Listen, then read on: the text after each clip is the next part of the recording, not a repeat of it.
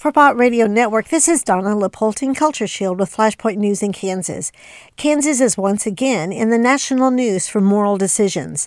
The Washington Times reported that embryonic stem cell research is being diminished in several states. However, in the state of Kansas, we are only doing adult stem cell research. I have personally spoken with Family Research Council's Dr. David Prentice about stem cell research in the past.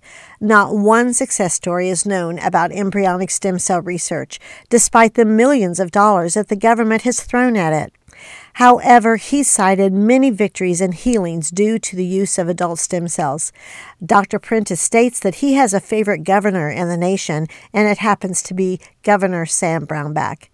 In Kansas, our Stem Cell Research Center says that by law, they won't use stem cells from human embryos. For more information, go to cultureshield.com and click on blog. You are a blessing.